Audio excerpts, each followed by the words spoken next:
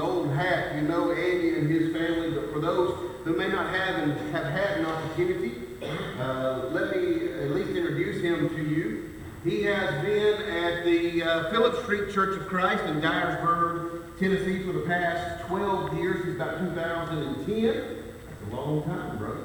And he is doing a fantastic job. He graduated from the Memphis School of Preaching in 2007. I got to meet him as I was wrapping around.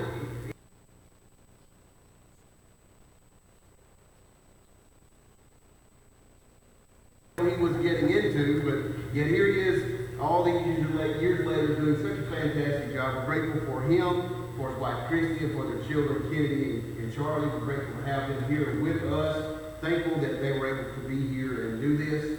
Let me remind you of one thing. Andy has a heart for young folks. He finds himself being a director of a youth camp, Reelfoot Youth Camp that we have attended, and he enjoys that immensely. And when he begins to speak, listen to what God's Word has to say. Andy.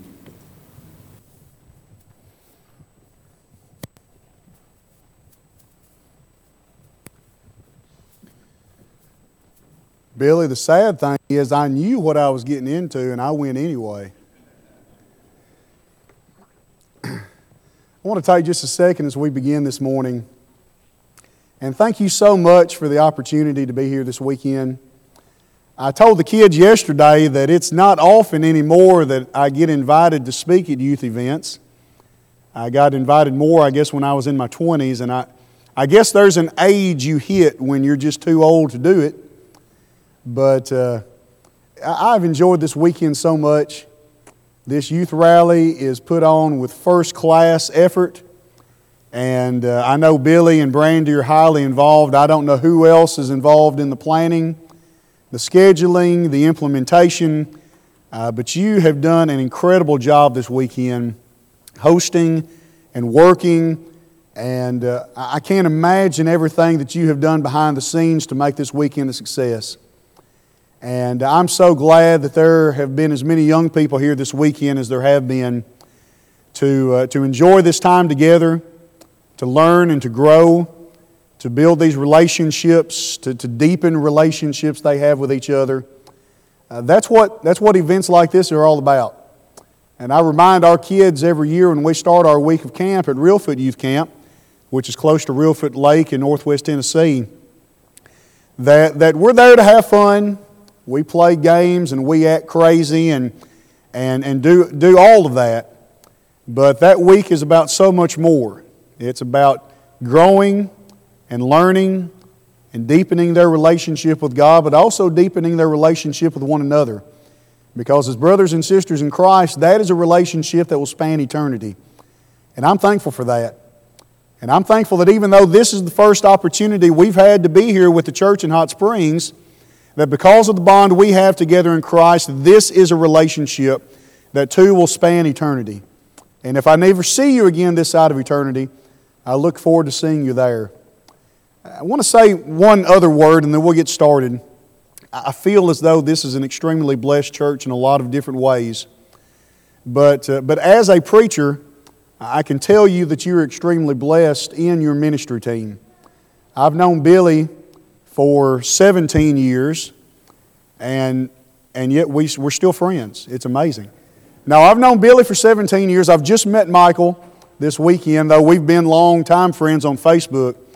And I cannot begin to tell you how impressed I am with the work that you are doing together. The work they're doing together, but also the work that you as the church together are doing with them and your elders, and your reputation precedes you as you do this work here in Hot Springs and also with the impact that you're making around the world.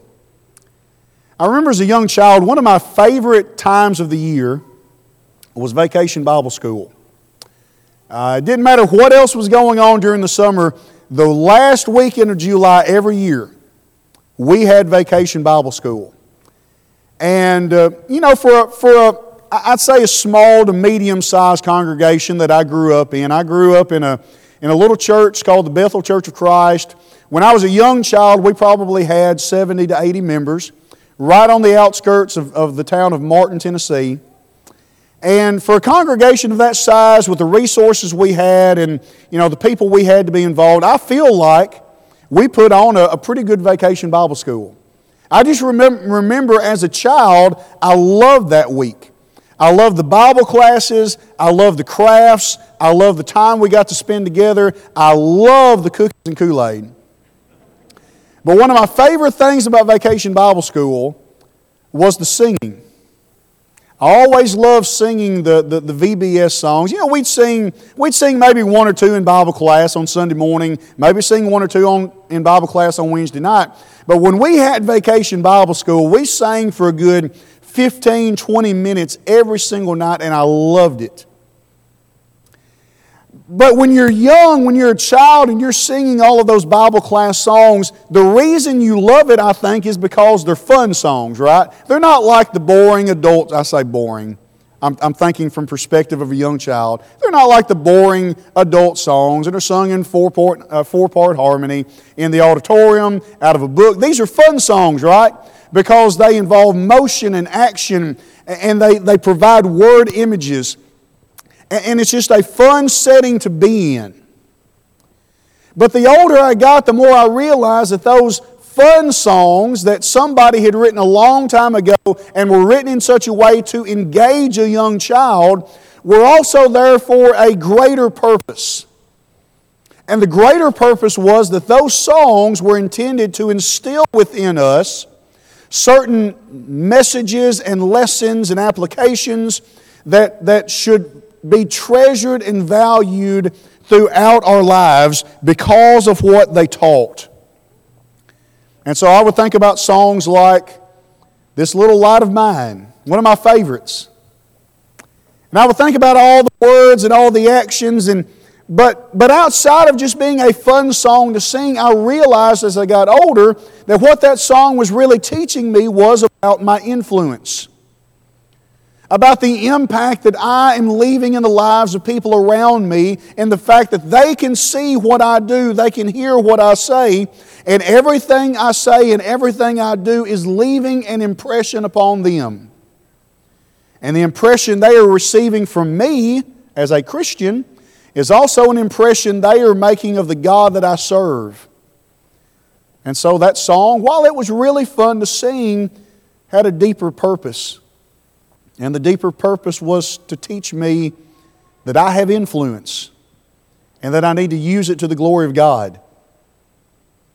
I thought about songs like, I've got the joy, joy, joy, joy down in my heart. And I tell you the reason I loved that song was because I loved when the devil had to sit on a tack.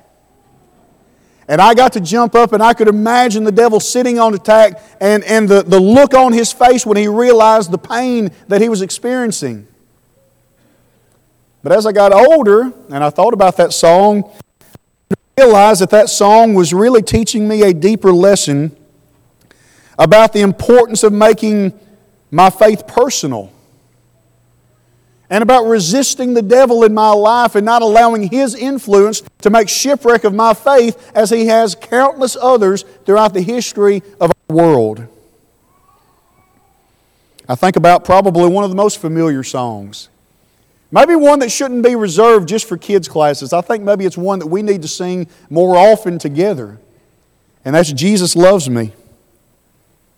And I think about how Jesus Loves Me taught me the most important lesson of all.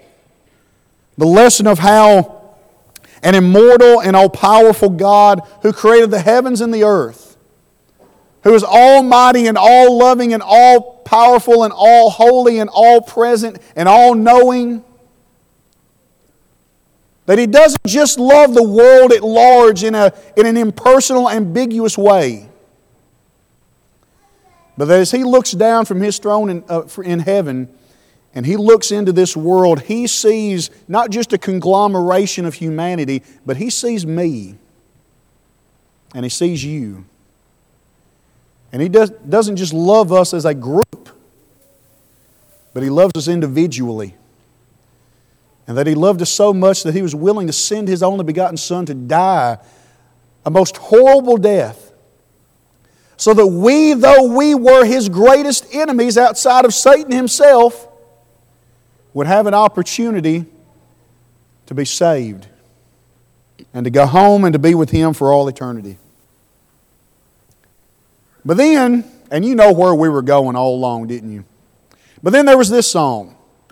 Probably one, I know it's a favorite of our kids' class back home. We teach a combined children's class on Sunday night. And usually this is one of the ones that's always requested. I'm in the Lord's army. I think they love the action, they love the motion, they love the engagement. But can I tell you, I think this song too has a much deeper meaning. This song taught me about the greatest call to which we could possibly be called. And I'm not trying to minimize any profession in this world. There are a lot of good, noble, absolutely necessary professions and occupations in this world. Okay? But I can say with full confidence and without any shame whatsoever that there is no more noble calling to which any of us have ever been called or could possibly ever be called than to enlist ourselves in the army of God as soldiers fighting on His side. In the Lord's army. I may never march in the infantry, ride in the cavalry, shoot the artillery. I may never fly o'er the enemy. Folks, I'm in the Lord's army. It's a song that taught me something. An important lesson that I think we need to carry with us throughout life. But then as I got even older, I realized that even though in some respects I might have gotten away from singing this song for a short period of time, that I never really got away from songs that taught me the exact same principle. Because now, on a more consistent basis, instead of singing I'm in the Lord's army, I may sing songs like We're Marching to Zion, which has a very militant theme itself. Or maybe one that's a little bit more closely connected to our point. Soldiers of Christ, arise and put your armor on, strong in the strength which God supplies, strong in the strength which God supplies through His beloved Son.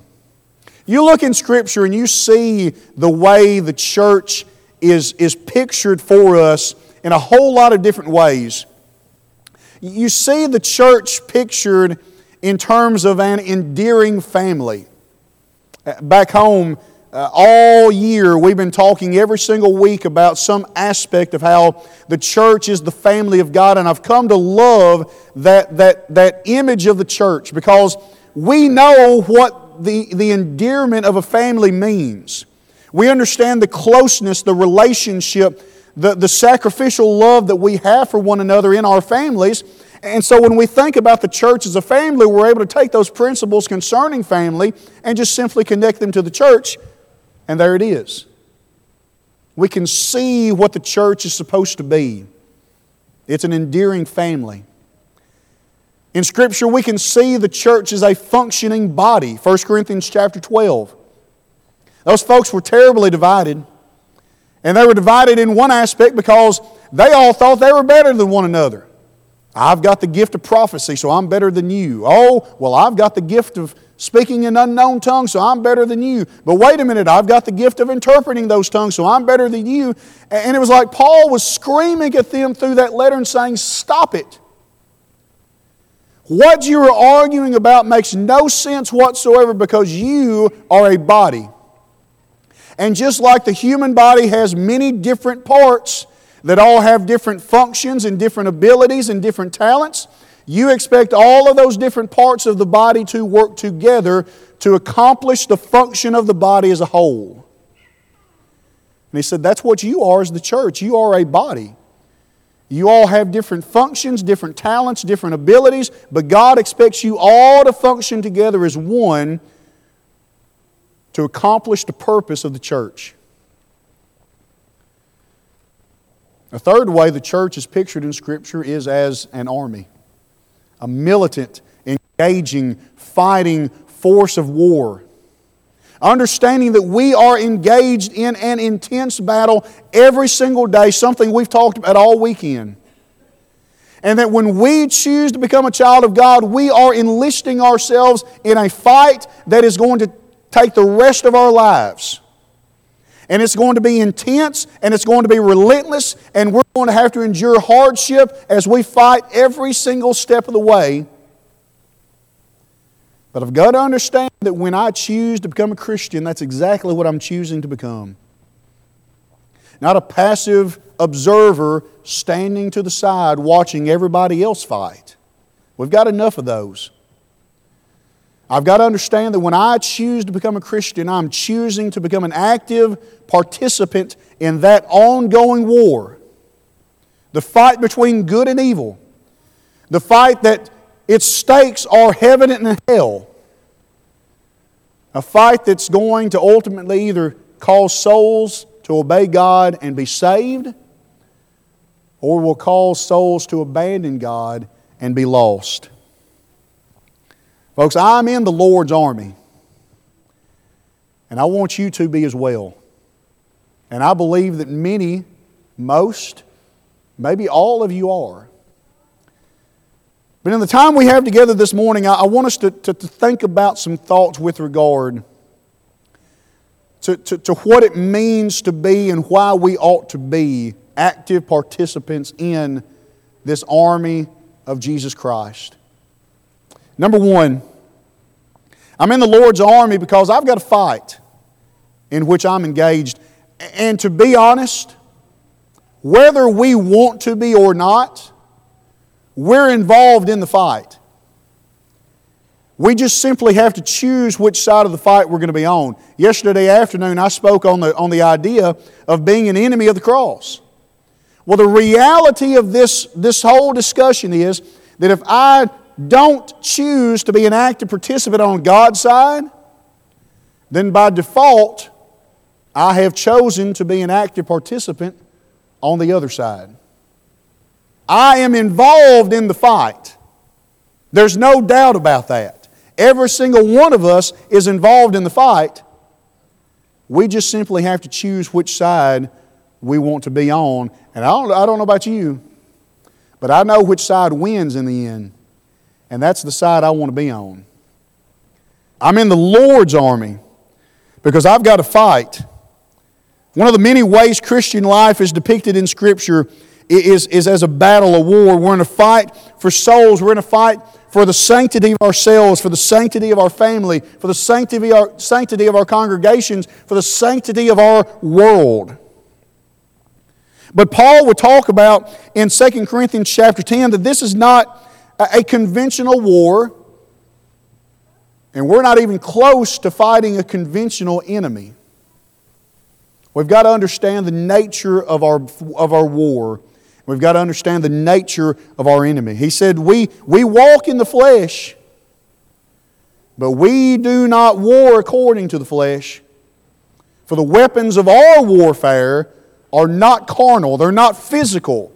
We're not actually carrying swords or guns or grenade launchers, or we're not actually carrying physical weapons of warfare. Our weapons are even mightier because they're mighty in God, full of pulling down of strongholds. In Ephesians chapter 6, beginning in verse 10, he would talk to the Ephesians right before he gets to listing the Christian armor. We're going to get to that in a few minutes.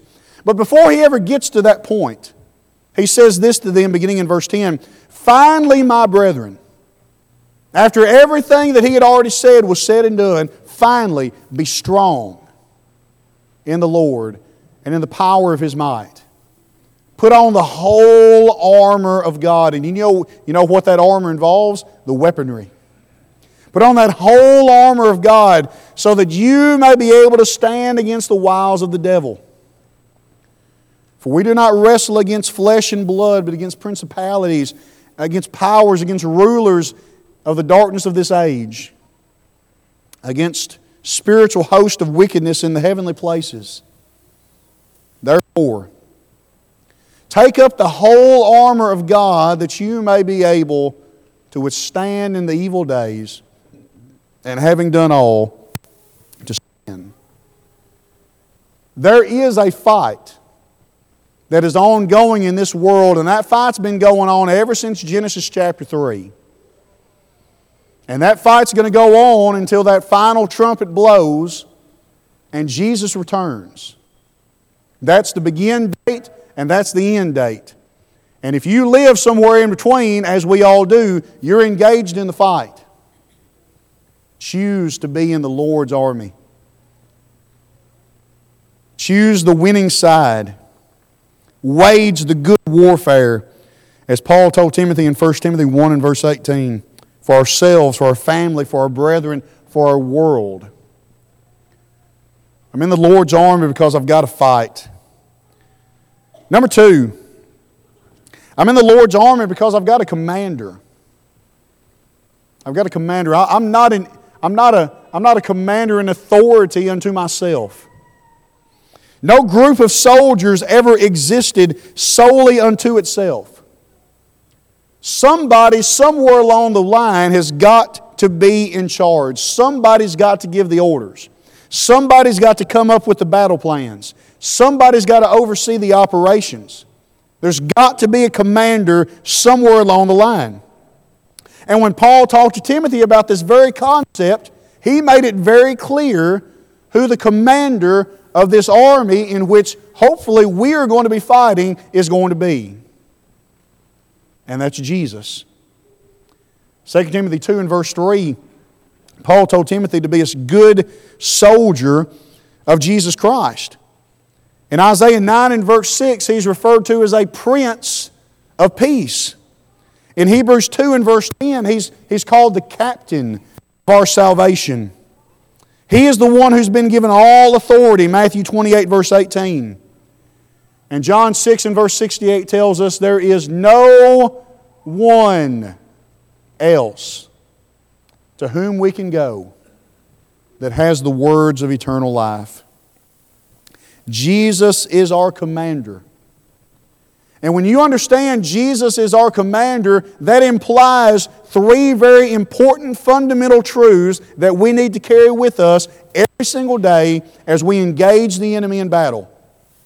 Number 1, because Jesus is our commander, He is the one who gives the marching orders. He is the one who is the ultimate authority.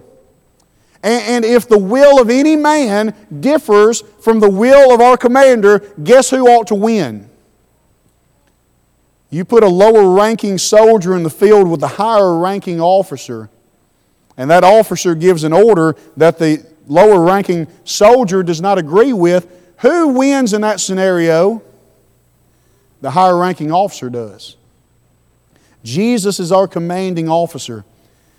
His marching orders are the ones that we carry into every battle that we face. And we need to keep that in mind. Number 2, as our commanding officer, we have to understand this is His mission, 1 Corinthians 3, 5 through 7. Now, I understand that we have a stake in this battle. It's our souls that are at stake, but ultimately it's His mission. But the good thing is that His mission takes our stakes, our souls, into account. In fact, that's the entirety of His mission. It's to save us. And when we understand that we are His mission, it makes it a little bit easier to follow His marching orders. Which, number 3, leads us to Ephesians 2:10, the fact that as our commanding officer, He deserves total submission. I think it was Friday night, we were talking about a video I had seen on YouTube many years ago about the night that a group of Marine recruits arrived at Parris Island at the recruit depot, and it kind of carried them through the first few hours of their recruitment process or their training. And of course the drill instructor met them on the bus barking orders and just in their face. And when asked later why that was the tactic, you know, what's the thought process behind being so in your face? and so verbally aggressive. The drill instructor said this, and for those who are here Friday, you already know this, but this is what they said. They said, we're trying to create or replicate the fog of war and break down the individual, and then after we break down the individual, then we can build them back up together as a unit for that purpose. To submit to the authority of those who are over them. To understand that they serve for the good, not of themselves, but of the unit. And for the good of the mission. And we've got to understand the same thing. We don't follow our own orders. We don't serve our own mission. And so we've got to submit to the one who has authority over us. And that's Jesus. And as one who has sovereign and complete authority. And who has our best interest in mind. He deserves total and complete submission. And so number two, the fact that we have a commander in Christ Jesus our Lord. That's why I'm in the Lord's army. Because I have a fight. Because I have a commander. Number three, because I have the armor. He's made it readily available to me, and He's made it available to you as well. Probably one of the most visually impactful passages, I think, in the whole New Testament is Ephesians chapter 6, beginning in verse 10 and following. We've already read verses 10 through 12 where Paul talked about the need for us to take upon ourselves the whole armor of God. But then he goes on, beginning in verse number 13, and he talks about the elements that comprise that armor and what each element of that armor actually reflects in our lives as spiritual soldiers engaged in spiritual warfare. And this is what he says, therefore take up the whole armor of God to stand and withstand in the evil day. Have your waist girded with truth. Put on the breastplate of righteousness. Have your feet shod with the preparation of the gospel of peace. And above all, taking the shield of faith with which you will be able to quench all the fiery darts of the wicked one, and the helmet of salvation, and the sword of the Spirit, which is the Word of God. You know what Ephesians 6 tells me? Ephesians 6 tells me that God has provided me with every element of armor that I possibly need to not only survive the battle, but to win it. There is nothing that we need that God has not provided, and He has made that armor available to all. He's called us to a conflict, but He hasn't asked us to walk into that conflict unarmed and unprepared. He's given us every bit of equipment we need to fight. I think there's a reason why God spoke of these things in terms of armor. You know, you read Ephesians 6 and you think, well, couldn't he have said, clothe yourselves with all of these things? Clothe yourself with truth. Clothe yourself with righteousness. Or maybe just put on truth and put on righteousness. He could have used a less aggressive term, but He didn't. And I don't think that's by accident or by coincidence. I think there's a reason why God used an aggressive militant type term in Ephesians chapter 6 to illustrate all of these important elements in our spiritual survival.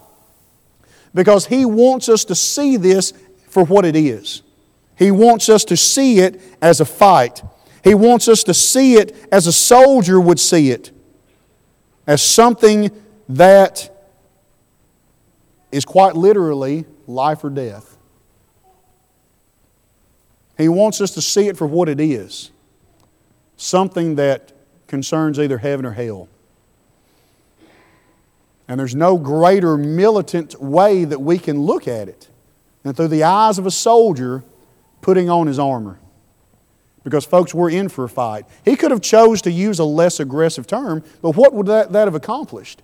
It might have lessened the impact of the point in our minds. He didn't want to do that.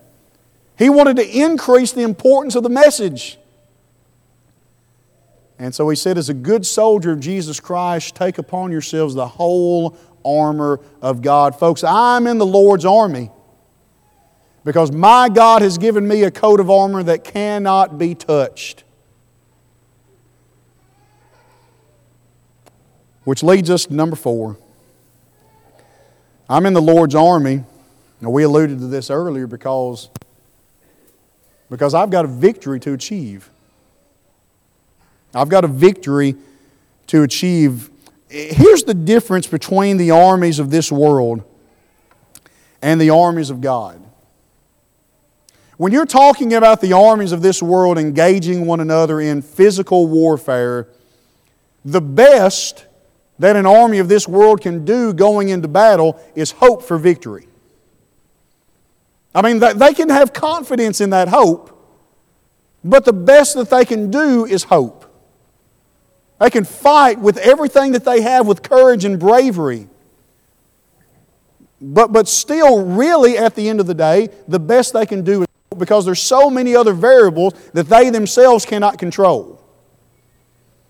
And so you fight in this life with hope, coupled with confidence. It's different when you're talking about the army of God, though. Because when you're talking about the army of God, we fight knowing that the victory is already ours. We fight knowing what the outcome of the war is going to be.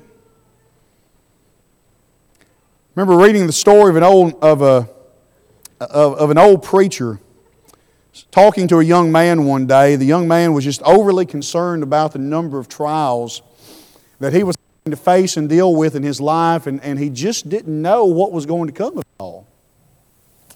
And the older preacher was trying to encourage him. And so he looked up at him, and this is what he said. He said, "Son, I'm happy to tell you that yes, you've got a lot going on in your life right now, but I read the last chapter. And the fact is that in the end, we still win." That's absolutely true. You read Genesis through Jude,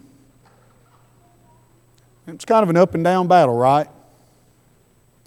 But you come to that last book, that Revelation, and you want a short summary of the book of Revelation, I'll give it to you in 2 words. We win. It doesn't matter how intense the battle gets. It doesn't matter what trials or difficulties or hardships are introduced into our lives. It doesn't matter how off course we might be tempted to wander. The truth is that if we stick on God's side, we still win. You play out that scenario of Scripture 1,000 times, and the end result will still be the same. We still win. I know at times it feels like the devil may be winning. It may feel like that right now for you. I don't know. We might feel like all we have to live for is a life full of death and trouble. But as Paul pointed the minds of the Corinthians toward the grave in 1 Corinthians 15, he declared to them this hope-filled truth. When this corruptible has put on incorruption, and when this mortal has put on immortality, then shall be brought to pass the saying that is written, Death is swallowed up in victory. O death, where is your sting? O grave, where is your victory? The sting of death is sin, the strength of sin is the law. But here it is. And if you don't remember anything else I said this morning, you keep those last few words in mind. But thanks be to God who gives us the victory through our Lord Jesus Christ.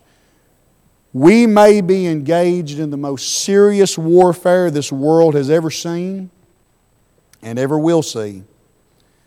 But we don't have to fight with fear, unsure of the outcome.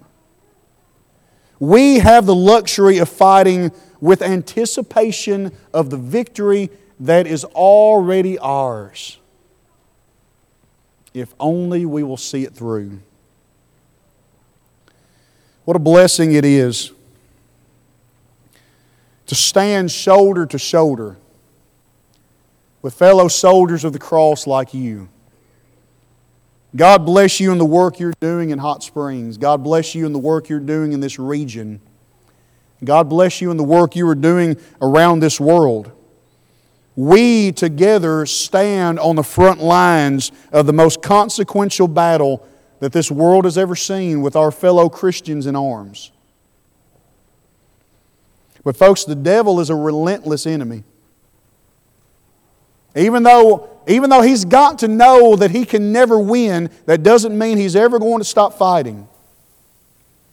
And he's going to fight tooth and nail for every single soul that he can possibly poach from the hands of God. We can never let down our guard. We've got to fight steadfastly, we've got to fight courageously, and we've got to fight tenaciously, constantly looking forward to the victory.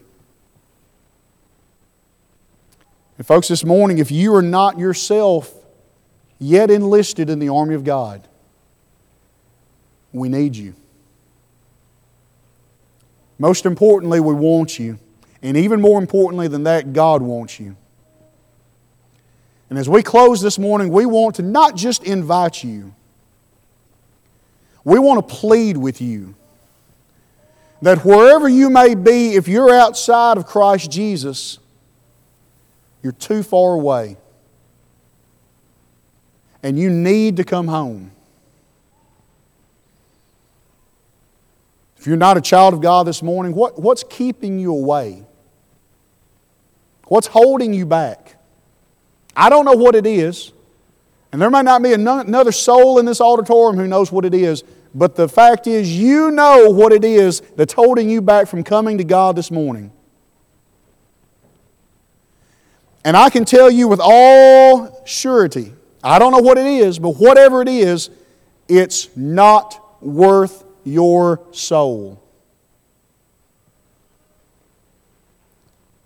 Why not come this morning and receive the gift that will not just last you a lifetime, will last you an eternity? If you're not a Christian this morning, come in faith, believing Jesus Christ is the Son of God. Repenting of your sin, confessing that faith publicly, acknowledging it before us, and then be immersed in water. Well, the Bible says we contact the blood of Jesus Christ. Our sins are washed away. We're added to the body. We're born again into the family. We enlist in the army. And then we spend every single day from that moment forward fighting on the Lord's side, looking forward to the victory. Maybe this morning you are a child of God. You are a soldier, but maybe you've gone astray. As we talked about yesterday afternoon, maybe you've gone AWOL.